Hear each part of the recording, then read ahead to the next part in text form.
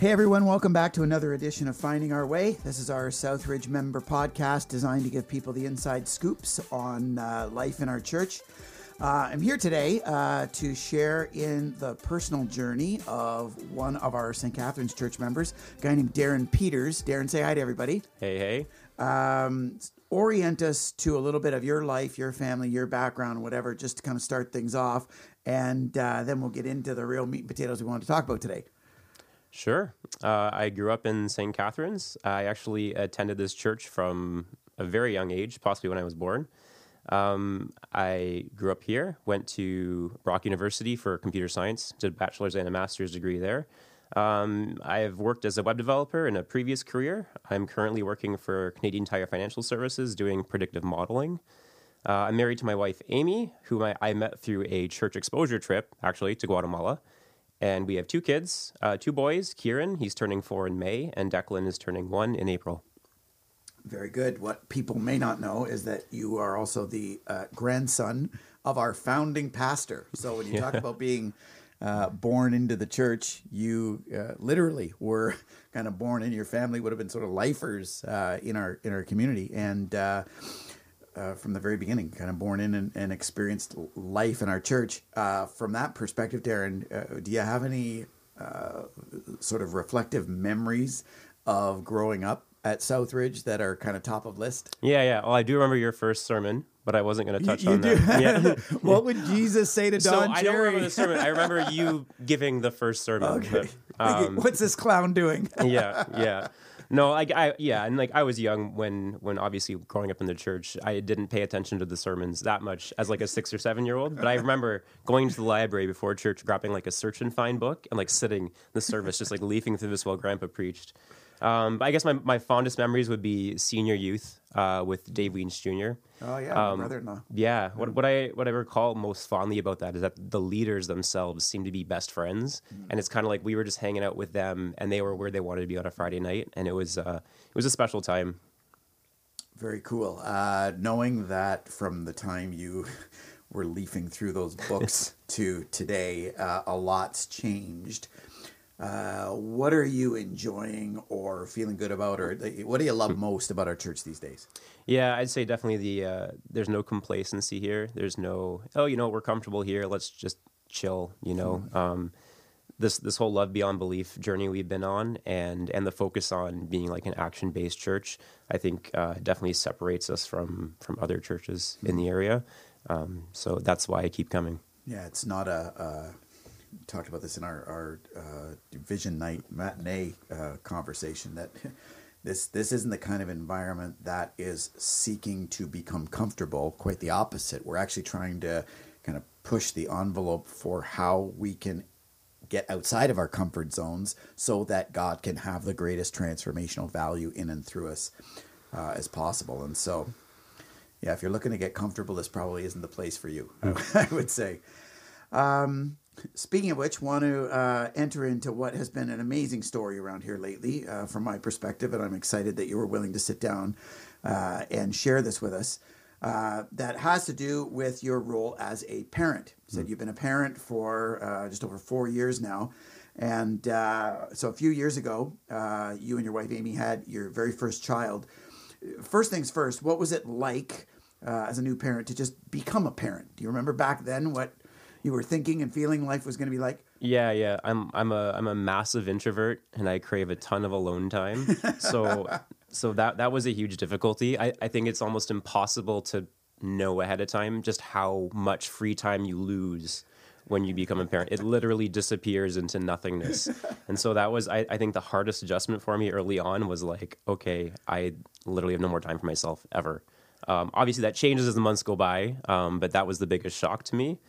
I think these days I'm really enjoying the like 3 to 4 year old phase where, he's kind of starting to make little like logical connections here and there. Like he's focusing on like, this happens because this happens. And like he gets it backwards half the time, but that's kind of, I'm really enjoying paying attention to that and seeing how he's developing there. I don't know if you're like me, but I was not wired for the little kid. No, I'm enjoying a lot more kids who can engage in conversation and even in deeper, more engaging conversation as they become and enter into teenage years. So, there's more fun ahead. Even I would say, as a newer parent, or what did you feel outside of you lose your life in that sense? What would you feel like? Now that as a newer or non-parent, you didn't know then, just as a bit of free parenting advice. Yeah. So besides the free time thing, I would say take every offer of help that is offered to you. Remember early on, we were very much, trying to push for boundaries. Like everyone should respect our boundaries. We want to keep our kids here.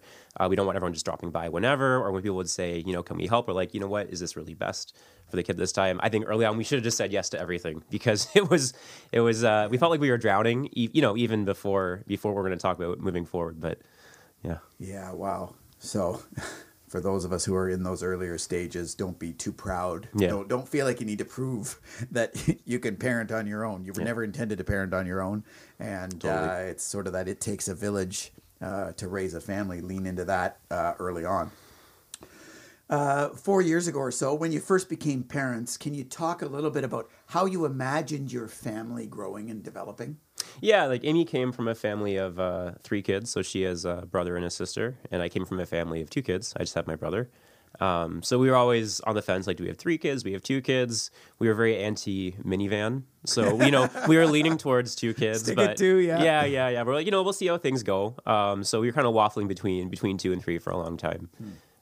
So, 4 years ago, you become parents, you're learning some of these things, you've got a vision for the life of your family, and at some point you discovered something just wasn't right with your new son, Kieran. Describe that kind of moment or era, or how you entered into some new challenges. Yeah. So there's 2 phases to this. The first is a bit of a story. So it was actually the day he turned 6 months old. And I remember this vividly because Amy and I were talking the morning he turned 6 months. We're like, wow, like he's half a year old. And it only feels like in the past 2 weeks, he's gotten like easier. Like he had started to sleep more predictably. He had colic as an infant. So, we didn't sleep that well. So things were kind of turning around. We're like, wow, we're getting the hang of this. We're starting to really enjoy this parenting thing. It was December 1st. So we're moving into the Christmas season. We're like, all right, first Christmas with our new baby. And then he had, I'm going to call it a seizure-like event. And it was, his body was kind of contracting involuntarily. You can tell the baby, they move in odd ways all the time, but I could tell it was completely involuntary and just kind of being forced on him. And it happened like on and off, like every minute or two for about 20 minutes, which was pretty scary. So we took him to St. Catharines Hospital. I didn't film it because in the moment you're not really prepared to do that sort of thing. But I found a YouTube video that looked very similar. We showed the ER triage nurse, and they admitted us. We were there for 20 hours. He saw 5 different doctors. We told the story, showed the video so many times. Right. He had like an ultrasound of the brain. At one point, one of the doctors came in and she counted his birthmarks because he has a few birthmarks. She's like, 1, 2, 3, 4, 5. Okay, that's fine. Moving on. In the end, they're like, okay, we booked an EEG, which is like an electrical brain scan. Yeah. It's like 3 to 4 weeks from now, and after it's done, you got to book your own follow-up. So we were less than enthused with that response from the hospital, but they discharged us because he had no further events like over the past day, with instructions like if it happens again, like take him back in. So nothing happened during the next few days, but we were obviously watching him like a hawk. Yeah. And then we noticed he started doing it just before, like as he was falling asleep for naps. So I was actually able to catch a video. I filmed the video monitor with my phone. Oh, wow, okay. And then we're like, after we weren't thrilled with St. Catharines, so we took him straight to McMaster. Got there, showed them the video, and within 5 minutes, we were seeing the ER pediatrician. And I remember, we took all of Kieran's clothes off because they do that to examine him, and he's like, "Oh, he's got a lot of birthmarks." I remember thinking, "Oh, like the birthmarks again." It's kind of an odd coincidence that he would focus on that. He's like, "So let's count them." So he counted 8.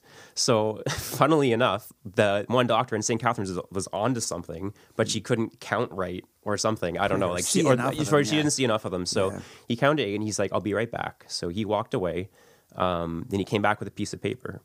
And on the paper was one word. It said neurofibromatosis. So he said this is a genetic disorder, and birthmarks are kind of like the hallmark. They're called cafe au lait spots, the birthmarks. So it's kind of like, milk and coffee mixed together. That's the color. So he said, seizures are an uncommon but not rare symptom of this genetic disorder. And he's like, I've booked you an EEG for tomorrow morning, and you're going to have a follow-up with our top neurologist immediately afterwards. So, kind of scared that there's now this is all pre-Christmas. This is like, whoa. This is within the span of about a week, maybe even less than a week. So kind of, happy that we're getting some immediate action on this. Having to, wait 4 weeks and then follow up on our own we were not thrilled with that. So getting that scan the next day and a follow-up immediately was a bit of a weight off our shoulders, but now we had like a name, right? And he didn't formally diagnose him. He's like, this is just, a hunch I have. Yeah.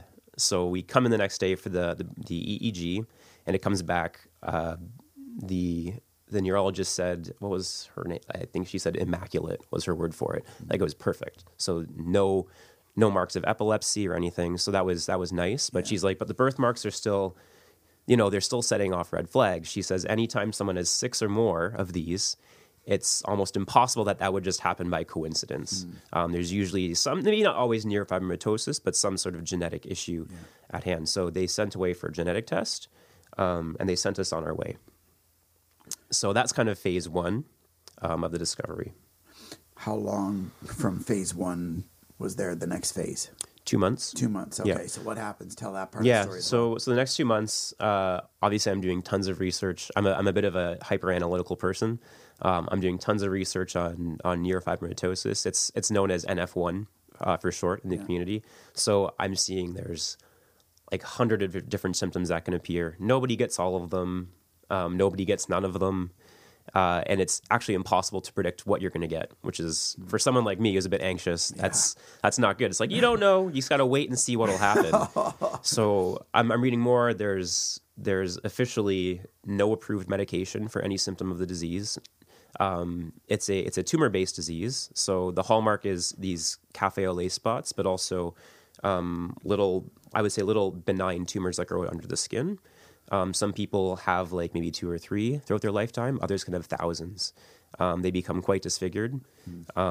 Chemotherapy doesn't work. Radiation doesn't work. Nothing seems to work. So it's kind of like, just wait and see how disfigured your son becomes. How many tumors your kid's gonna? Yeah. Wow. Yeah. So there's a number of those. So I was watching like a hawk, and he's 6 months, and these things generally don't start appearing till like later in life. Okay. But still, you're still terrified. Yeah. Then one day I'm sitting feeding him lunch. I notice his right eye is moving in and out constantly, like very almost imperceptibly. But if he's completely still, you can see it. Yeah. So I'm thinking that I've never not read anything about this relating to NF1. Eye flicker. Maybe I just moved and I'm just being crazy. Yeah. So, but anyway, I called it in. I called the neurologist and mentioned it, and she said I've contacted an ophthalmologist, and he said you should get an emergency MRI. So emergency MRIs don't happen immediately. Even in the pediatric world, it was about 4 weeks away. Wow. So we met with the ophthalmologist. We were talking about it, and he said there's basically 2 options to what's going on here. One is a symptom called sphenoid wing dysplasia, which basically means the skull bone that separates your brain from your eye socket has thinned or disintegrated. So the electrical pulses of the brain are causing the eye to move. It's not stable. Yeah. It also leads to, a bit of an asymmetrical skull. Yeah. Or he said there's a tumor growing behind the eye. And if that's the case, the kind of tumor that is growing, it can become as large as 2 liters in volume. And again, chemotherapy doesn't work. Yeah. Radiation doesn't work. Yeah. He could become extremely disfigured. Yeah. And he's like, until we have the MRI, I can't tell you which it is. So at that point, I basically fell into a massive anxiety attack that lasted until the MRI results came back, and then it perpetuated afterwards. Yeah. And how long was it from the MRI to the MRI results? Yeah.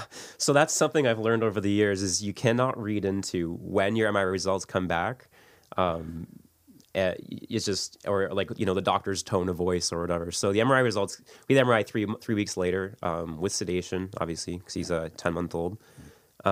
They came back, I would say 4 weeks later, and they came back negative for the tumor, but positive for sphenoid wing dysplasia, which was showing that that bone was essentially disintegrating. Mm-hmm. Talk about in this whole phase then what it was like to kind of experience this, getting to the bottom of discovering what was going on. Obviously, that was hard. Give some more description, though, Darren, to how that really felt. Yeah, so I think I distinctly remember telling someone at work for the first time. It was probably a month after, we initially noticed something was going on and they sent away for genetic testing. When I started to tell her, I literally had an out-of-body experience where I was watching myself from the ceiling of the work cafeteria tell this story. It was like my brain couldn't handle this being my life or my son, to the point where it like literally dissociated myself from my body. Haven't had one since, but that was the weirdest part of it.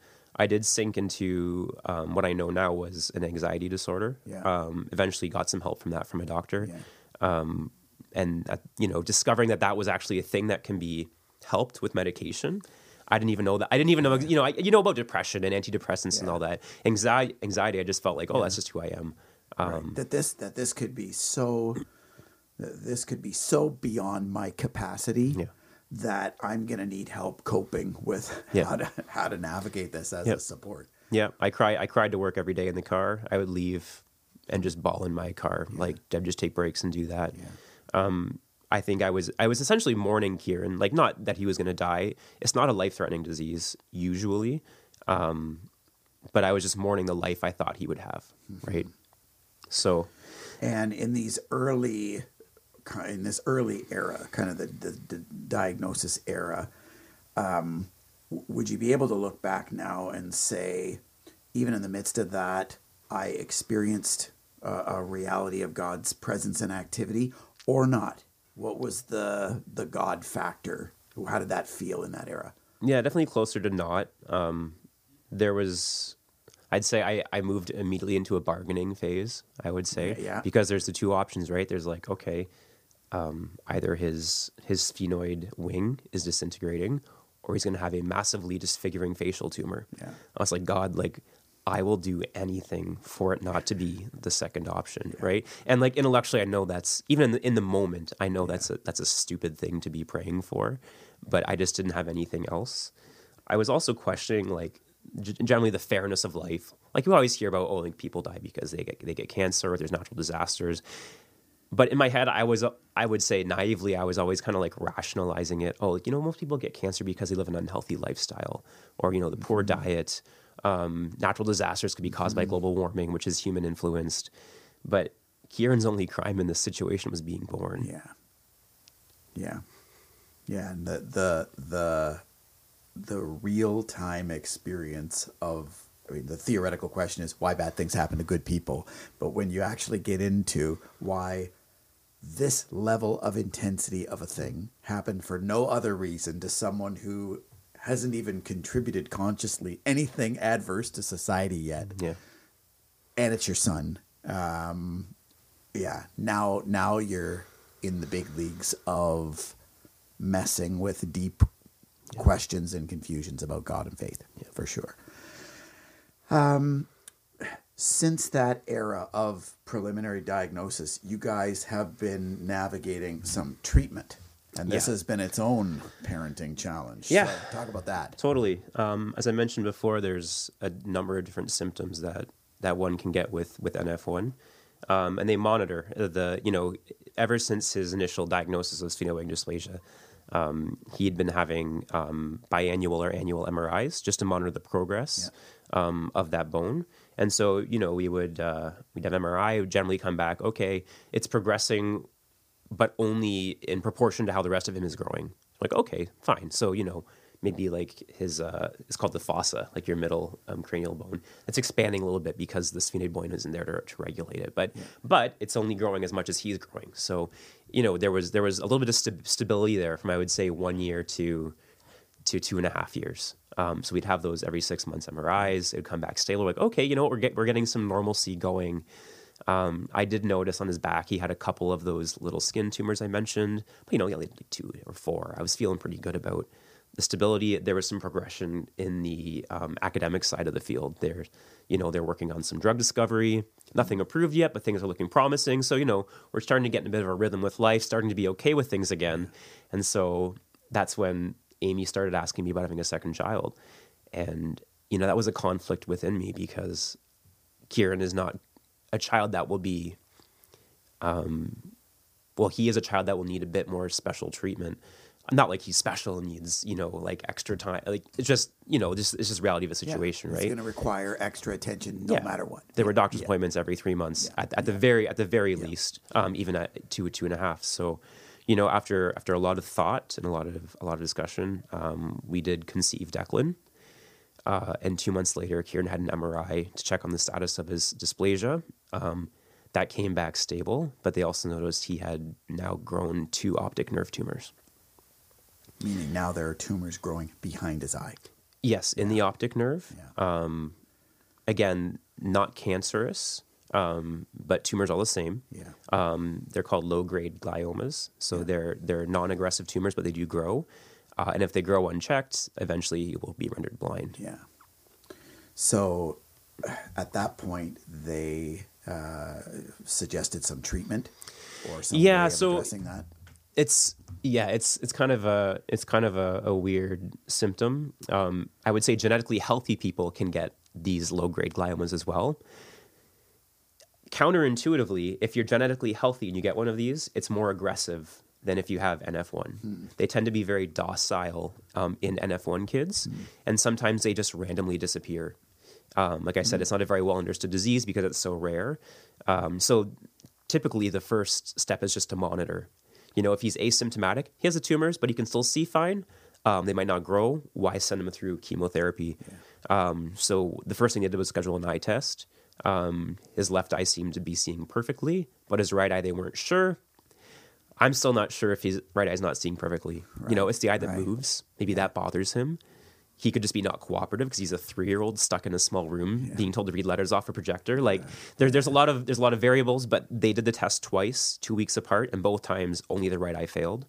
So at that point, you can't take the chance. Yeah. So they recommended chemotherapy. And describe what that looks like as a family navigating chemotherapy for a 3-year-old. Yeah, 3-year-old and Amy is now at this point, 5 months pregnant. So once this treatment goes, I'm going to be going back to work, after a short parental leave I had booked. And then it's going to be Amy with a baby and Kieran doing weekly chemotherapy at McMaster Hospital. Right, these are drives to Hamilton. Yeah. Drives to Hamilton, yep. Niagara will not touch pediatric cancer patients. Yeah. So it's a weekly treatment.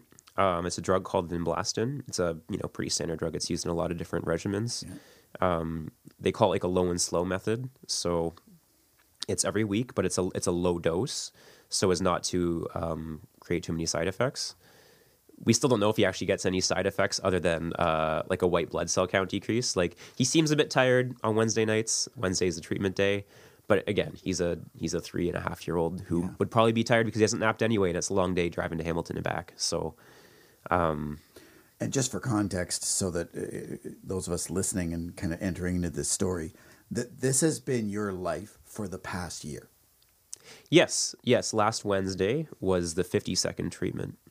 Yeah, the 52nd treatment. Well, just at a practical level, what does it take from the two of you or your circle of supports to live this life every week?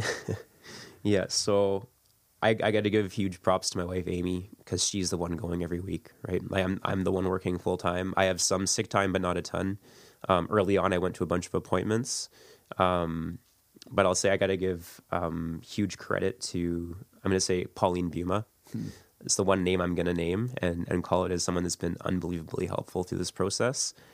She set up a framework by which people could volunteer to drive with Amy on Wednesday mornings so that she's not by herself with a newborn and Kieran.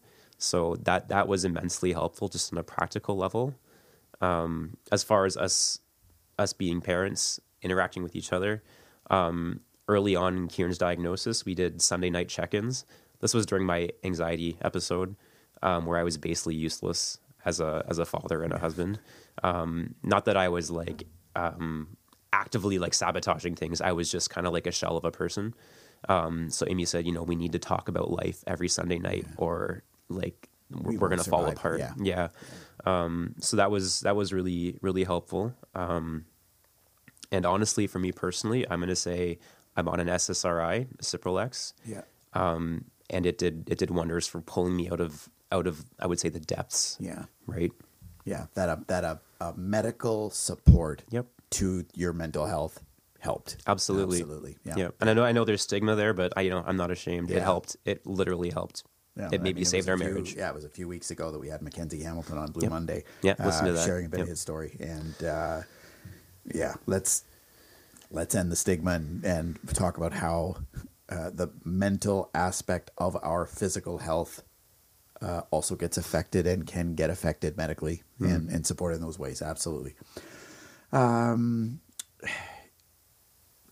Looking ahead now, so how does this story progress from here? This is one of those, in our monthly rhythm of our podcast, we want to provide some personal stories of people who are living in the trenches of a life of faith, kind of no matter what. We'd say good, bad, or ugly, like complicated as opposed to ideal or theoretical. How does this story progress from here? Well, as I mentioned, NF1 is a very unpredictable disease. So Kieran's prognosis is unknown. Yeah. You have no idea. No. Yeah. That's for everyone listening, like that's where we're at. This is not a happily ever after. No. This is not a story concluded. This is a conversation of a family in our community navigating, not just being new parents, not just being new parents now of multiple kids, but having a little kid who's in the midst of way more medical complication and attention than your average 3-4-year-old, and unsure of where this is going to go. In the meantime, or in the moment even, Darren, what would you say that you've learned so far about navigating these kinds of intense parenting challenges? Yeah, so I'm gonna go negative. Actually, it's like one thing I want to emphasize is I think like when you're watching like a Disney movie or something, like the Hollywood story of like a troubled child or a child that is undergoing a lot of challenges, they seem to be like a perfect child outside of that realm. So outside of that one issue. Right. Yeah. And so I think it's easy, and I probably had this mindset as well, that sure, Kieran is going through all these challenges, but that must make him so strong that the rest of life is a breeze for him and us. But we still go through those regular parenting challenges like any other parent, and on top of this, and they are just as difficult. Right. They don't become any easier just because of that. Yeah, regular discipline. Totally. Right, regular tantrums, regular sleeplessness, regular on top of this. Yep. Right. Like I would say our biggest day-to-day challenge right now is not the chemotherapy. It's the fact that Declan can crawl and stand on things and take Kieran's toys. Yeah. And I would say toddlers place a lot of security in being able to control their environment. And now that his younger brother is invading that, he's having meltdowns all the time. Yeah. And that's more of a detriment right now to us than the chemotherapy. Yeah. So I just say there's not always a silver lining. Life isn't like that. Yeah. Life isn't the Disney movie. That's a great lesson. In the context of that, what would you say that you've learned about God through all this, and what impact has all this had on your faith, on yours and Amy's faith, and your relationship with each other? Yeah, I'd say the biggest thing was how little the disputable matters actually matter to me now. Not speaking for the church, obviously, just for myself, but seeing all the meetings we've had about the LGBTQ inclusion. They're good meetings to have, but I'm left wondering why churches in the conference aren't having emergency meetings about what we can do to serve the poor more, or why certain churches aren't being as generous with their material possessions. You mentioned that in the Bible, there's 2,500 mentions of giving to the poor, and 5 mentions of homosexuality, and it just seems, I don't know, my priorities have totally rearranged in light of that. Just seeing what matters to me and what matters to me about my kids and the church. It's changed a lot. It's interesting because I knew you growing up too as a kid, and knew your family, and we've had a friendship over the years. There was probably a time in your life where you would have cared a lot more about those meetings. Absolutely. And that kind of stuff, those kinds of conversations. On one side of the fence or another, totally. Yeah. I take a very academic approach to faith. Yeah. And so like that minutia is very interesting to me, or was very interesting to me. Yeah. No matter what side of the fence I actually landed on, it would have been of great importance to me. And in the midst of real human crisis and real life challenge, your priority grid just got completely upended. Yeah. That's a great word. So wrapping this up, Darren, would you have any final kind of encouragements or challenges to our members when it comes to either navigating different seasons in our own lives, or even maybe specific to parenting challenges, kind of whatever your final encouragement would be? Yeah, I found the most helpful thing for me mentally was just making a conscious decision to not play the victim. When I was in that anxiety episode in my life, I was constantly feeling victimized by my own circumstances. And that led to a cycle of self-pity. And then it becomes this negative feedback loop, right? Self-pity becomes more, feeling like a victim becomes more self-pity. Yeah. And that choice that, I'm not a victim of my circumstance, and we will overcome this, has made a tangible difference in my attitude and the way my day-to-day life plays out. Mm-hmm. Fantastic. That's a great way to wrap this up. Gang, thanks for joining us for another edition of this conversation, and especially entering into a real life story in the course of our church community across our locations.